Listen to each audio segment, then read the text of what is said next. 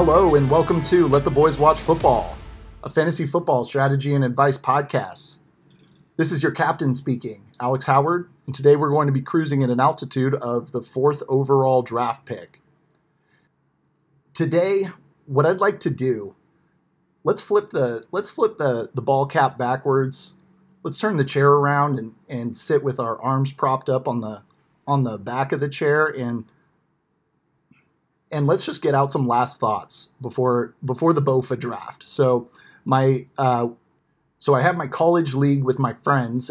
It is the Boys Only Fantasy Association, and I have the 4th overall pick coming up, and the draft is on Saturday. So I wanted to kind of talk it out, kind of just see how I'm feeling about the options at number 4, see what my strategy will be, and update on a few notes going into the draft and into the weekend. We're broadcasting today from beautiful Chicago. I'm at my boy Taylor Elliott's house, and we are live, baby. I haven't released a podcast since the Trey Lance trade went down, and so I wanted to get my thoughts on the record here quickly so that so I can state my take and have it on record. And I do feel strongly about this because I am a lifelong 49ers fan, so I think I have some good perspective on it, but would be interested to hear anybody else's take on the whole Trey Lance thing. To start, I think everybody and their mother can agree that the trade that the 49ers executed to get Trey Lance, giving up first-round draft picks and mortgaging somewhat of the future to move up in the draft and take a quarterback. Of course, you want that guy to work out. And as we know, it tends to be about a 50-50 proposition. We continually try to get better at evaluating quarterbacks coming into the league, but end of the day, it ends up being 50-50 if a highly drafted guy is going to be your franchise quarterback. So I don't fault them for making the move. I don't fault them for trading all that capital if they thought they were going to get a guy who could be that 50-50 shot at a franchise quarterback. So I think they were on the right track, and maybe they picked the wrong guy, and that happens, and that's a mistake. But once that's done, it's a sunk cost, right? And I'm no economist, but I do feel like I understand it well enough to understand that at a sunk cost, you can't go back and litigate the decision to make that trade and then apply it to what you want Trey Lance to be 3 years later.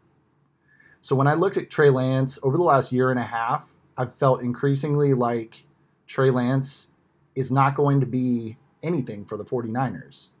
It felt to me that the longer we kept Trey Lance on the 49ers, the lower his value, the lower his stock would be.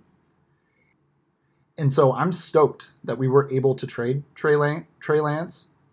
And frankly, I'm not sure if he's ever going to pan out in the NFL, but if he is, he's going to have a better chance of doing it with the Cowboys.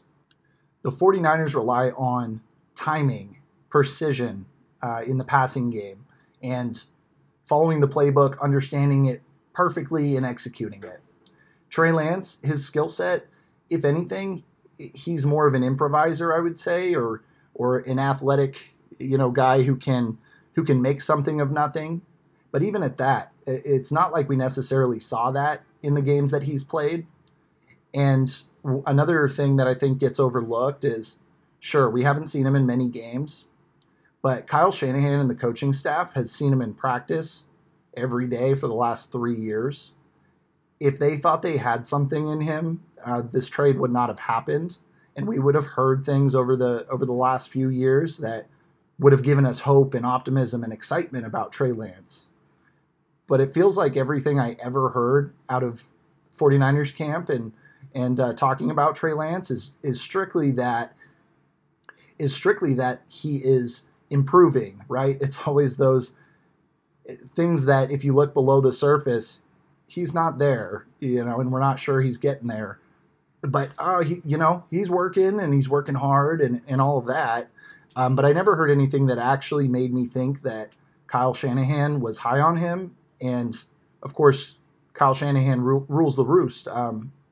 It's his way or the highway in San Francisco, and if he's not excited about a guy after 3 years, I'm glad we're moving on. Now, on the other side, I like Trey Lance a lot. He does seem like a very hardworking guy. Seems like a good guy. I have no reason to wish anything but success for him, and I hope he finds it. Regardless of the Cowboys-Niners rivalry, rooting for the guy, and hopefully someday we can see him starting and playing meaningful football in the NFL. I do think it's interesting comparing Trey Lance and Dak Prescott. There's some speculation. This could be a leverage play. Dak Prescott's contract will come up at the end of this year, I believe.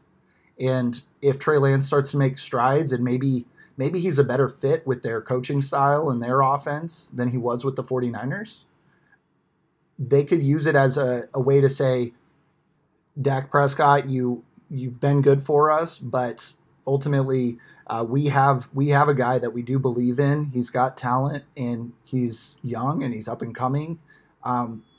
We understand that you are a very valuable member of this team, but there's an appropriate salary for this position, and it's not the absolute max, because if we really need to, we do believe that this guy can win us games. Okay, and I did just look it up.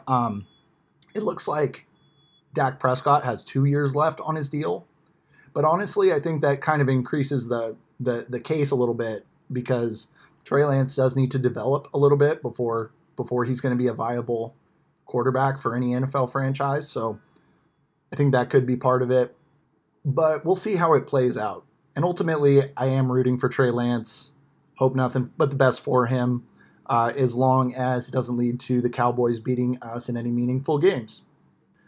So we're going to talk about draft thoughts, last-minute draft thoughts heading into a big draft weekend with the B.O.F.A League, Boys Only Fantasy Association.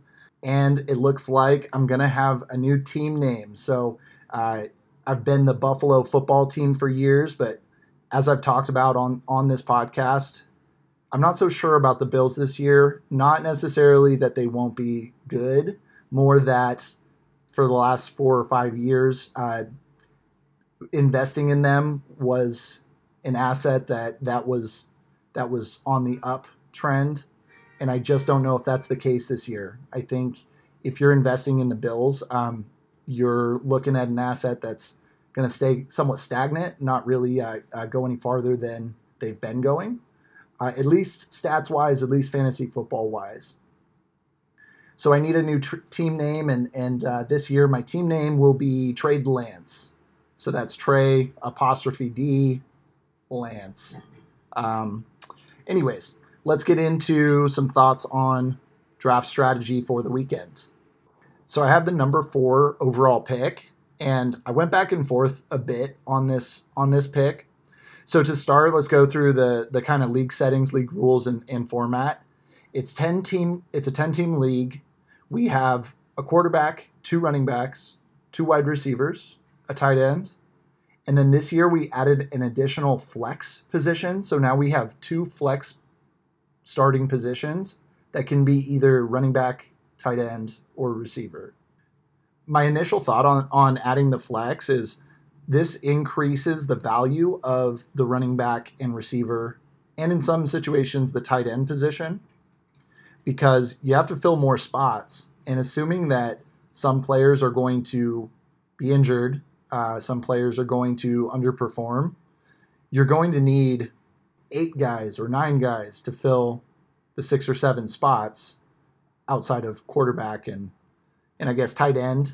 But the advantage with the tight end is you could still, if you have 2 elite tight ends, potentially start one of those tight ends at your flex and then take 2 elite tight ends off the board for the rest of the league.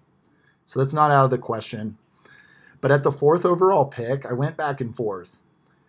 I'm fairly certain that Justin Jefferson, Jamar Chase, Christian McCaffrey will go off the board. If not, then that'll make my pick real easy. But assuming that's the case, and I'm looking at, basically I've come down to Austin Eckler and Tyreek Hill. A couple things go into my decision, but I am going to take Austin Eckler tomorrow. Several reasons why. The primary, probably biggest reason is kind of the hero RB strategy that I've talked about a bit. I do think that there's only a small handful of running backs at the top of the draft that really, really give you an elite competitive advantage over the rest of your league. So in that top tier of running backs, let's say it's everyone Christian McCaffrey to Saquon Barkley. So McCaffrey, Eckler, Bijan Robinson, Barkley, Nick Chubb. So those guys all have that potential for that top end separation from the rest of the pack in the running back position. And the way I see it, it's just a matter of probability after that. So they all have this super high ceiling. Christian McCaffrey seems to have the highest ceiling, aside from, honestly, potentially Bijan Robinson, because he's a bit of an unknown. So he's higher ceiling, lower floor. What? Yeah. Eckler's got that fucking ceiling. Eckler led the league last year. That's true, but if Christian McCaffrey's healthy and playing in all 17 games, absolutely. But like no one's touching CMC. But that's what I'm saying. So Christian McCaffrey is right behind him. Christian McCaffrey has that ceiling that Eckler doesn't even have. Like the best possible. For sure. So my only point was that the only other guy that maybe has that same type of like elite, like that same Christian McCaffrey level, maybe Bijan, because we don't know. Well, we don't know. Okay, all right. Agree to disagree. I'm saying hard no on that one, buddy. Agree to disagree. All right, fair. That's fine. But it really just comes down to it's a probability game in that range, and I do want one of those guys on my team if I can, because after that it's a lot of committees, it's a lot of split backfields, it's a lot of unproven, it's a lot of question marks, and if you haven't heard of the running back dead zone before, I don't probably have time to talk about it today, but I'd recommend you look it up. It basically says that rounds 3 to 6 is historically terrible for drafting running backs. And so I'd like to secure up 1-star running back early in the draft. I'm going to go Eckler. And if anybody from the league is listening to this and wants to get cute and take Eckler, that's completely fine, because I'll take one of those first 3 guys that I mentioned. After getting that star running back, I do want to load up on basically the best available talent at the other positions, unless there's a screaming deal at running back. But I probably want to go wide receiver heavy right after that. If there's a good deal on Mark Andrews, Jalen Hurts, which is another interesting topic. I don't know. I'd be interested to hear what you think, Taylor. But I think Jalen Hurts might be passing Patrick Mahomes in my mind right now. Dude, for sure. All right, cool. So I'm not crazy. It's Hurts, Allen, and then Mahomes. Ooh, I still have Mahomes over Allen. You're tripping. We'll see. Tripping. Well, it's on the record, so we can look back after the season. As far as like actual quarterbacks, yeah, but fantasy-wise, sure. Well, yeah, it's a fantasy podcast. We got to talk fantasy. I hated how it came out. Really? Because you can get like Justin Herbert or Trevor Lawrence in the 6th or 7th round, and it's like, yeah, I'm with you on that. Passed on Ramondre for Jalen Hurts just because that's tough. Try it. Yeah. Ramondre's kind of in that second tier in my mind where like I have a good feeling that he's going to be really good, but it's less certain, you know. For sure, it's definitely less certain. And in my other league, I did wait on quarterback, and I got Trevor Lawrence in like, I forget, it was either like the 7th or 8th round. Yeah, and exactly. I was stoked on it. Exactly. You know? So there's good quarterback value late. There's the running back beds that like after round 5, you're kind of fucked at taking a running back. Yeah, for sure. In the 2nd or 3rd round, we should have some really, really elite talent. It's sitting there it should be there at receiver, but if it's not, it means that the rest of my league is prioritizing differently than me. And it means that there may be a second elite running back, maybe a Tony Pollard or something like that. And if that's the case, then I'd probably go there too. But my guess is I'll end up with a high-end wide receiver, maybe 2 high-end wide receivers with picks 2 and 3, unless I see a value that I really like. Another thought going into the draft, I think it's safe to say I'm just not going to draft a single Cardinal this year. There is a lot going on with their quarterback situation. They just got rid of Colt McCoy, who was their backup quarterback, even though their starting quarterback isn't available. So they've got like a hodgepodge of like a rookie quarterback. They traded for Joshua Dobbs.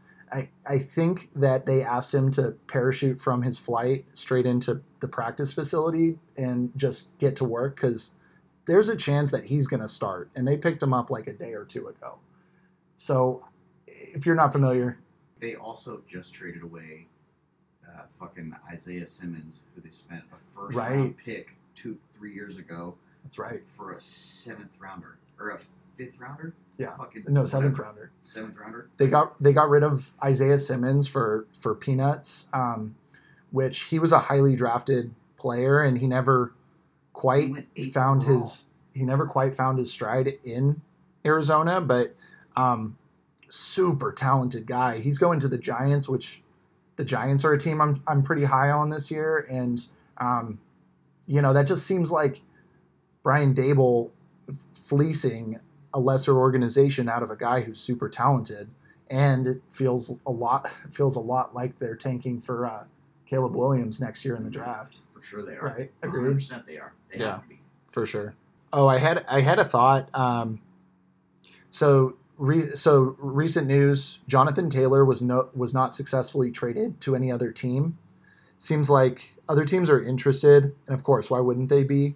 Jonathan Taylor's amazing, but it seems like they're trying to lowball. The running back market still isn't super high. The running backs aren't getting paid exactly what they think that they deserve, and so Jonathan Taylor's still on the Colts, and he's going to be out for the first 4 weeks on the PUP. What does it stand for? Physically unable to perform list. Yeah, perfect. So he'll be out for the first 4 weeks. So if you're going into a draft, and where my head's at going into my draft, it's not like Jonathan Taylor won't get on the field at all this year. I mean, I guess anything's possible, but my guess would be whether it's for the Colts or for another team, he's going to probably another team, but he's going to get on the field. And when he does, there's no scenario where he's splitting the workload like in a major way. He's not going to be a committee guy. He is one of the most pure examples of like a workhorse running back. It's like him and Nick Chubb and Derrick Henry, if he's still got CMC. It. Yeah, CMC. But I'm thinking even just like a pound the rock guy. You think like actual like not pass catching backs, but like pure runners, like physically capable of getting like 300 carries in a season and not breaking down. Is what I'm thinking. So like he's that guy, and he'll be out for the first 4 weeks. So what do we do? Where do we draft him? The early part of the fantasy season is kind of underrated. We look at the fantasy season as a full picture, but what we forget sometimes is if you start out your season 0-3, you're going to panic and probably do something like make a trade because you're like, my team sucks. And it's going to be hard to catch up if you start out 0-3. So I would recommend, let's say Jonathan Taylor, I'm not even sure where he's going in the draft at this point. I think because the news is so fresh, it could vary pretty widely. But ultimately, draft him, sure, if you feel like it's a good value, but then try to pair him with somebody who should get some shine early in the season and see if maybe you can time it right where you have a guy who does well for the first 4 weeks and then you get Jonathan Taylor who's elite and he takes you to the fantasy championship. Examples I'm thinking of, Dalvin Cook, newly acquired by the New York Jets. He is in the backfield with Breece Hall. Breece Hall's been practicing. It looks like he's going to play, but he is recovering from a pretty gruesome injury, and I would expect that they're going to slow play Breece Hall a bit, and Dalvin Cook is still very good. I would think that the best part of Dalvin Cook's season is going to be the first handful of weeks. And then Breece Hall will probably emerge over the course of the season and take more of the work. But if you need somebody to fill in while Jonathan Taylor is out, I mean, shoot, if you can get Jonathan Taylor and Dalvin Cook kind of in those mid rounds, the 6, 7, 8 range, I think that's about where both of them are going. I think that would be a great strategy. Another guy to look at, another two guys actually, Jamal Williams and Kendre Miller, with Alvin Kamara out for the first 3 weeks. Those guys should get an opportunity, and I would lean towards Jamal Williams, but Kendre Miller has that other upside of potentially some long-term value if he really shines. Quick thought on defenses. First of all, for anybody out there, if you don't have to draft a defense and kicker, you're well within your rights to not get an extra high upside running back, and then right the second before the games kick off, go pick up a defense. But if you're in this situation where you're drafting here and you need to take a defense, consider the fact that in a few short days, we're going to be setting our starting lineup for week 1, right? So for most defenses are very tough to predict in general. Over the course of the last 20 years, you can study it and you can say defenses that were expected to do well, it's one of the least predictable facets of fantasy football. So honestly, let's look at defenses that are playing against really bad offenses in week 1. Let's pick on some rookie quarterbacks. I know Baltimore gets the Texans in week 1, and they have a fairly easy schedule when it comes to the teams they play in the first few weeks.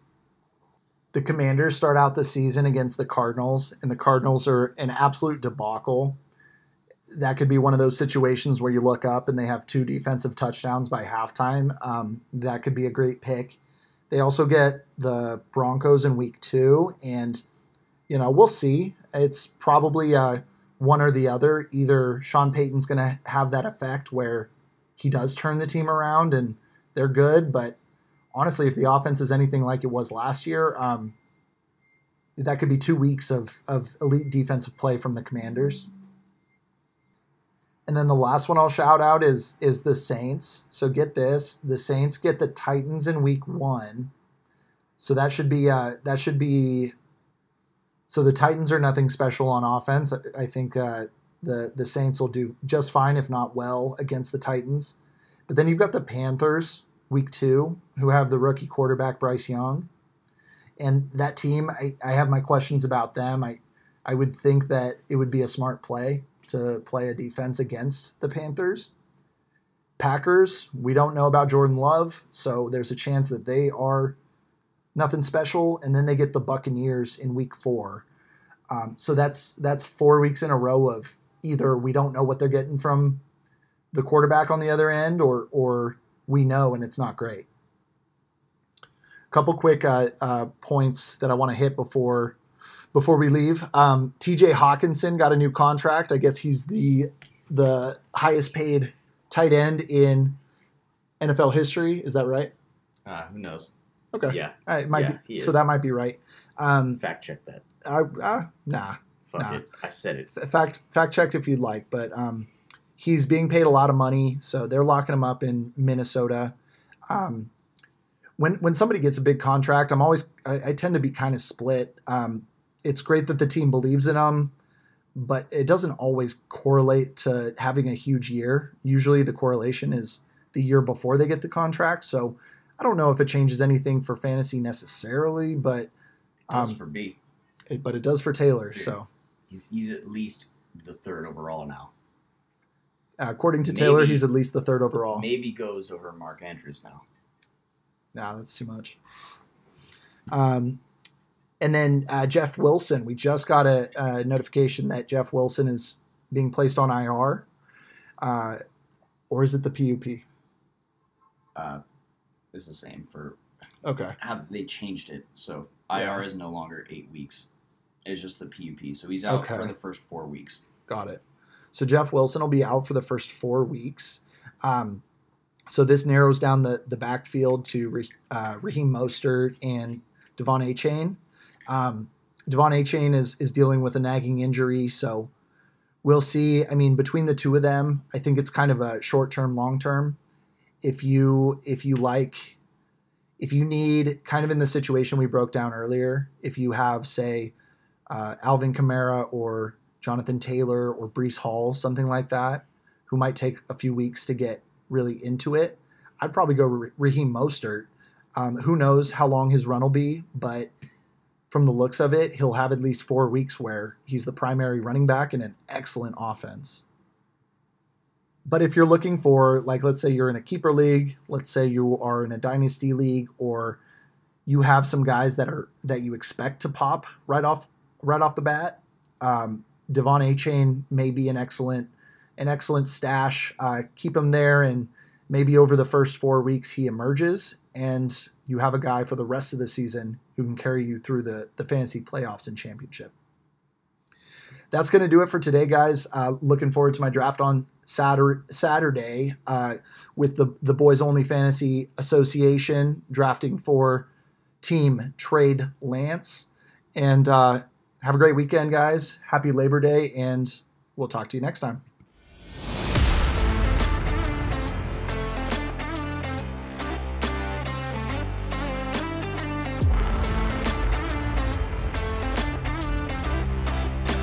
Thank you for listening to this episode of Let the Boys Watch Football. If you like the podcast, please subscribe, like, and tell your friends. Follow us on Instagram at LTBW all one word, to stay engaged throughout the week. Have a great week, and see you next time.